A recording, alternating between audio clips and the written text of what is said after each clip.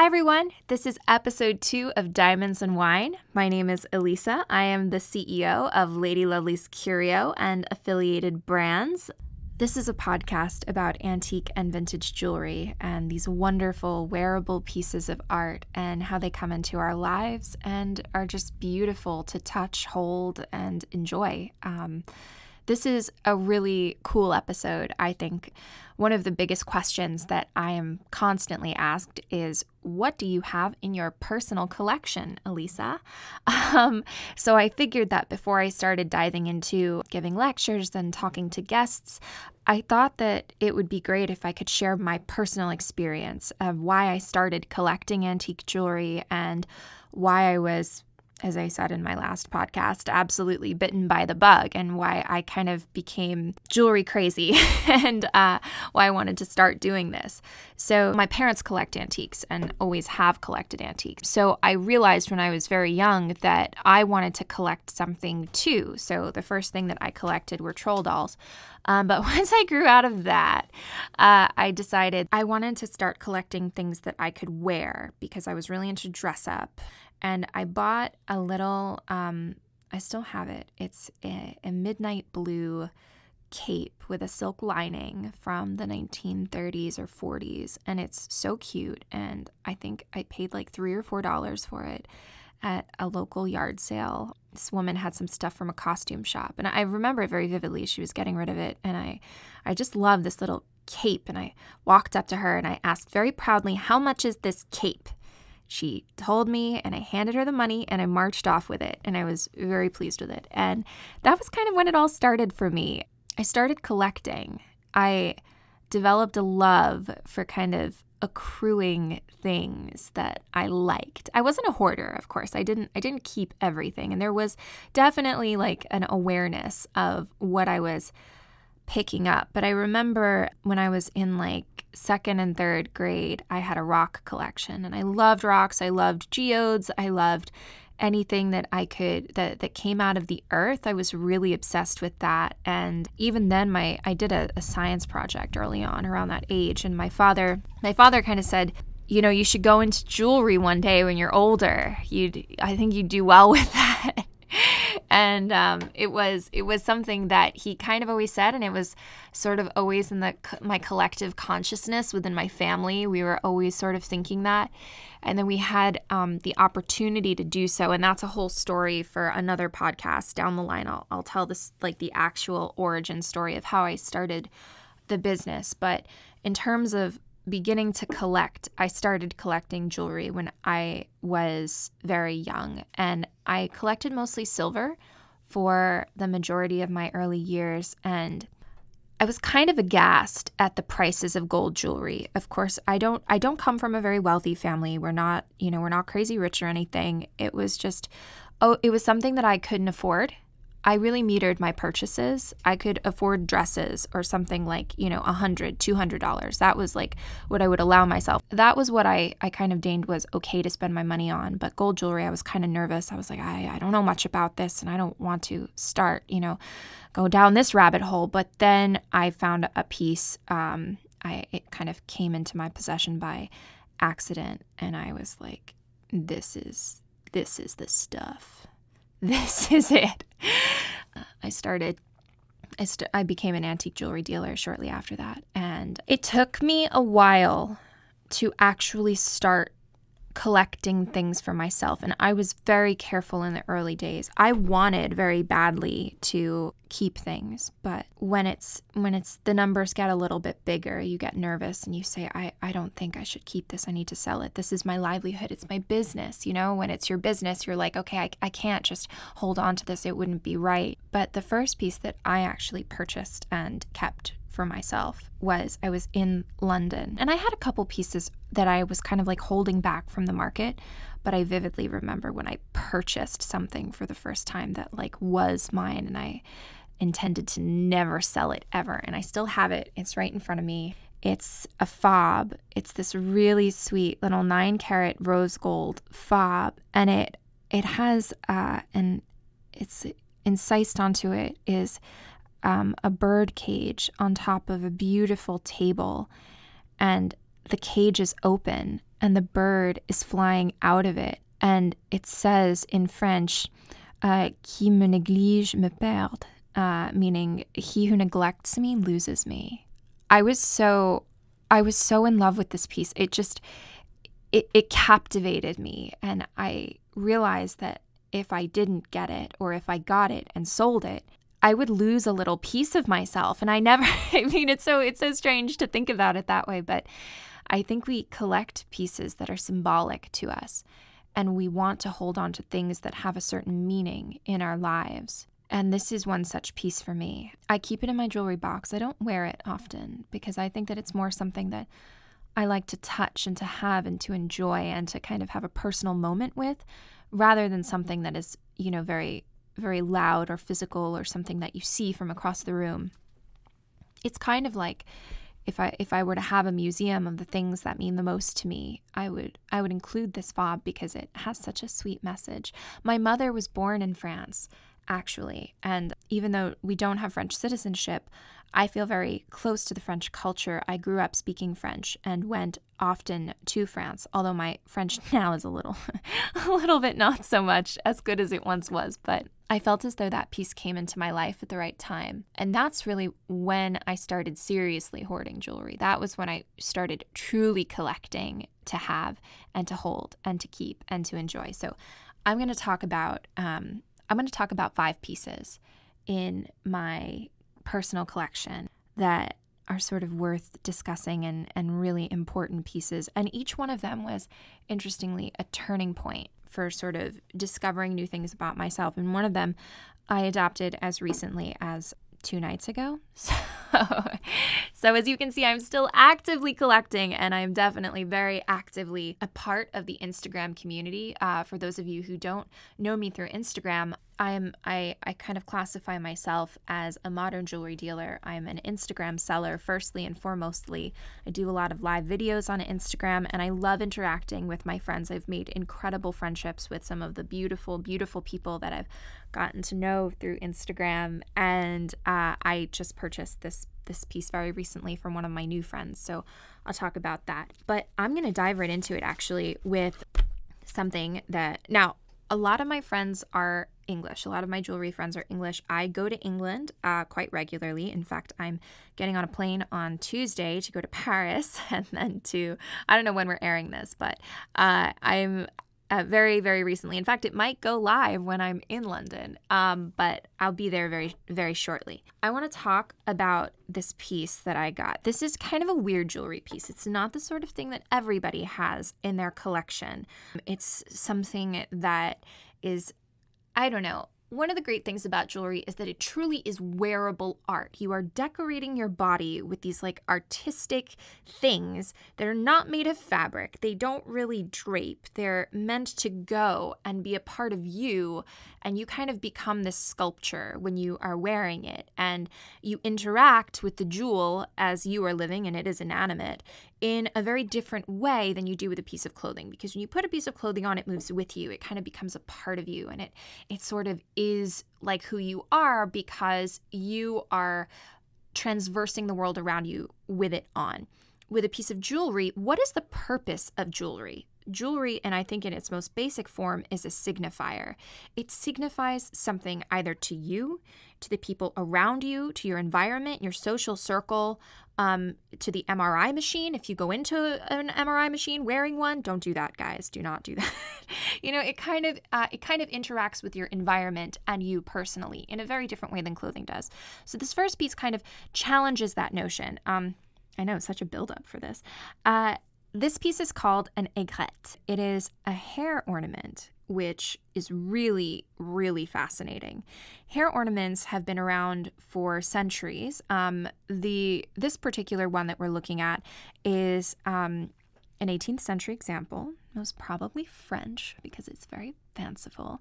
It's not made of gold. It is one of the only pieces in my personal collection that is made of neither gold nor silver, and it is actually just a gold tone metal. I bought it thinking it was gold, and no regrets though, because I'm obsessed with it.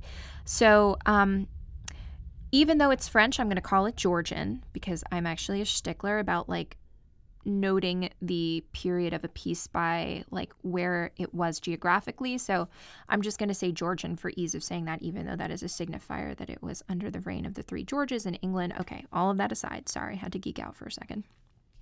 It's beautiful.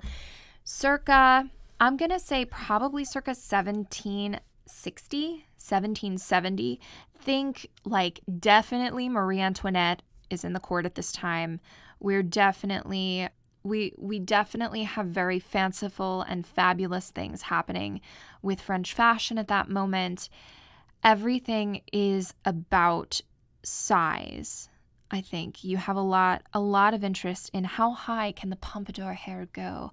How opulent can the gowns be? How much trim can we fit on this and she can still fit through the door?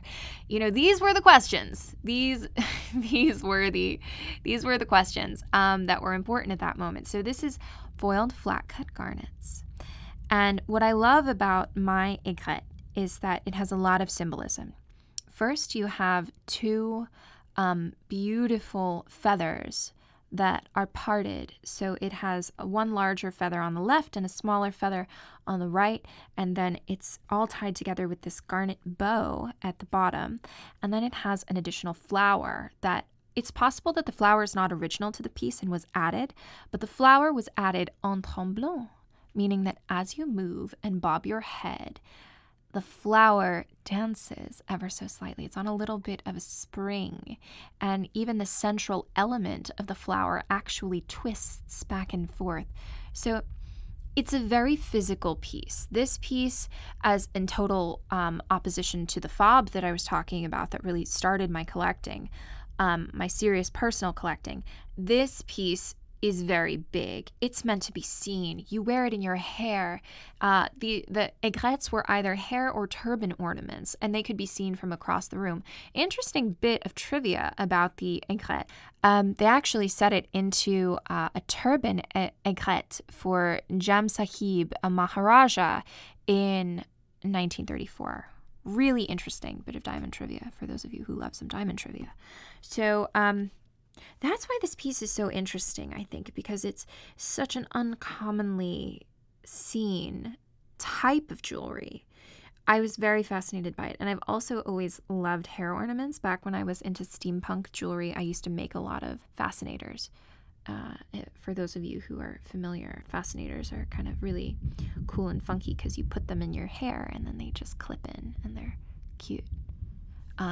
Anyway, so that's that. Next piece is a more recent acquisition of mine. I'm actually holding each of these pieces in my hand as I talk about them because I think that that's a very important part of the process. This is such a special necklace. I absolutely love it. I'm floored and honored that it's actually mine to have and to hold. Sometimes I actually just go to my jewelry box and I touch it. I have not worn it many times, but you all can rest assured that I will be wearing it probably for an 18th century event in the not too distant future, as it is comprised of incredible flat cut pink tourmalines, actually. They are not garnets like my aigrette, although they are definitely in the same color family. And from a bit of a distance, they definitely look like garnets, which is most interesting. So this is a really important piece because this is circa 1790 to 1810.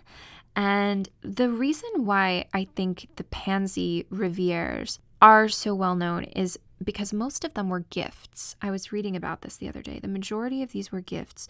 They were not just a fashion statement of, the love, one of the first naturalist movements that was happening at that period with a focus on, florals and the fauna and the flowers and all of those details. But many people talk about symbolism in Georgian jewelry. And this likely is actually an English piece, so we can certainly and firmly say Georgian jewelry. And I have a little anecdote about that I'm going to share with you in a second. But that they were symbolic because the pansy, in the language of flowers, which was really developed actually earlier in the 18th century, and some people say as early as the 17th century, and some people can actually trace it back to medieval times when the birthstones first emerged.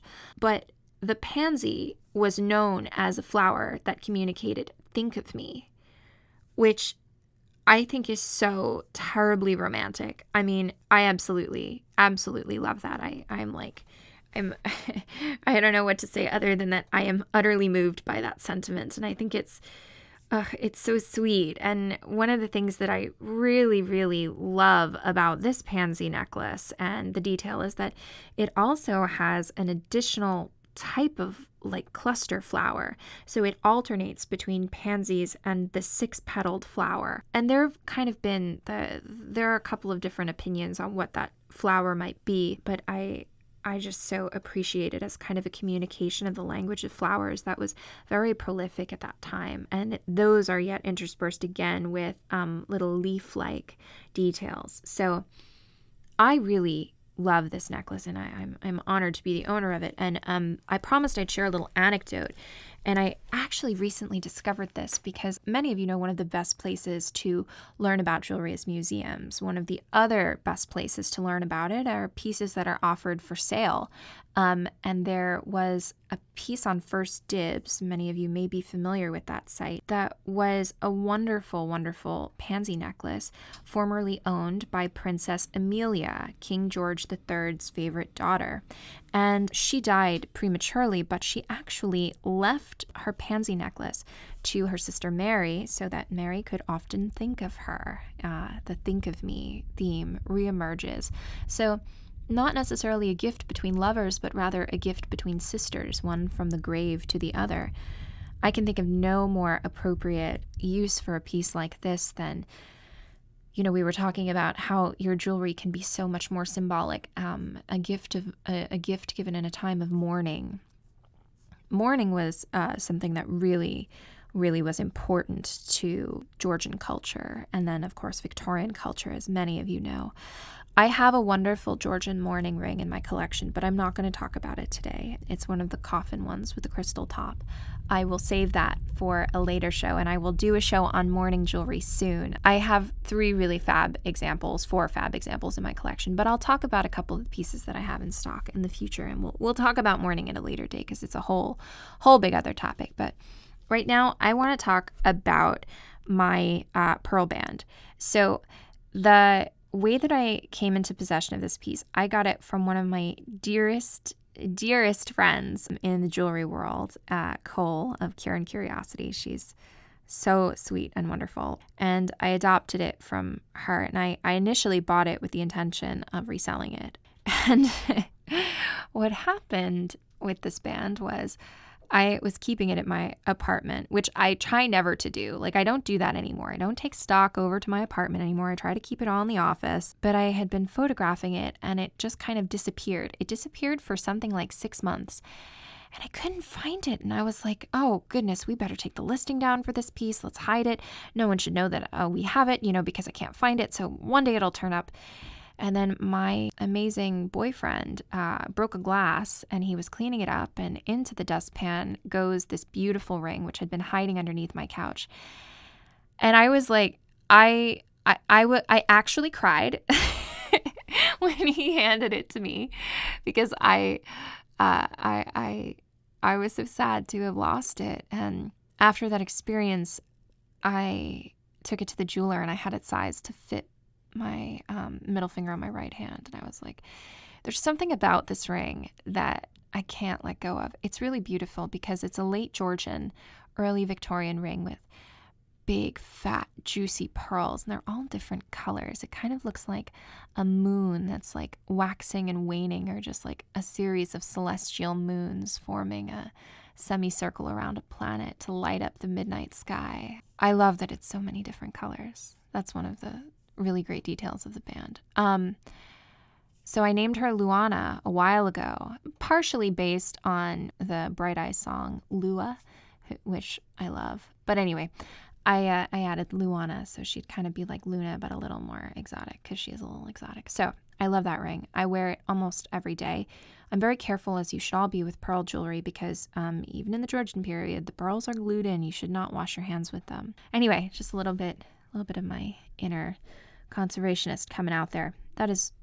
Luana is one of my favorite rings. The second to last piece that I'm going to talk about, I literally got this 2 days ago. So I got this ring from one of my new Instagram friends, and I bought a couple of things from her. Gem Bank, she's so sweet. I hope you all get to look at her beautiful treasures. And she'd had this ring for a while. It's a beautiful blue and white enamel band. And I was thinking about it. I was thinking, do I want to get that? Oh, I don't know. And I opened it up and I took it out of the box and I immediately put it on my finger and it fit perfectly. This is the kind of ring that's impossible to resize because it has the enamel all the way around on all sides. You can't do anything. It is what it is. You cannot size it. It either fits you or it doesn't. And I think that I believe in the meant to be. I say that a lot in my live videos. And I just feel like this ring was meant to be with me. Blue and white are two of the rarer colors of enamel. Perhaps many of you will know that black is a more common color, especially the Victorians loved black. They used it extensively. And I love Georgian blue enamel pieces and I love Georgian white enamel pieces.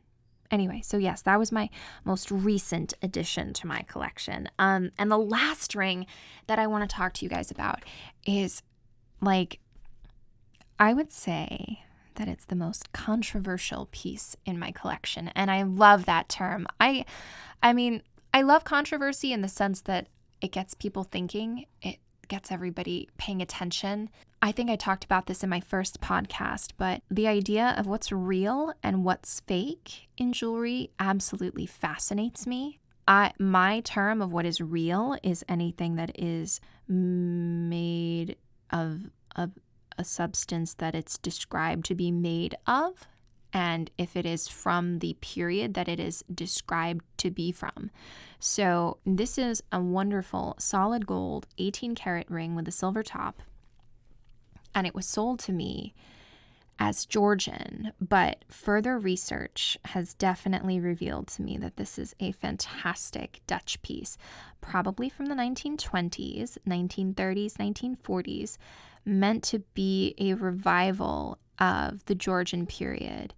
And she is massive. This is the first and only piece to this date that I have put on layaway because I went through hell and high water to own her. I love her. I don't have a name for her yet, which is crazy. But I have to work on that. I'm crazy about this ring. The rose cut diamonds total over 2 carats, and the shape and size. She has I think it's a Russian import hallmark, meaning that she probably spent some time in Russia, which is extra fascinating to me because anytime that something has an import hallmark, we kind of have it's like a passport book. It's got a passport stamp on it. This piece has been to Russia. How cool is that?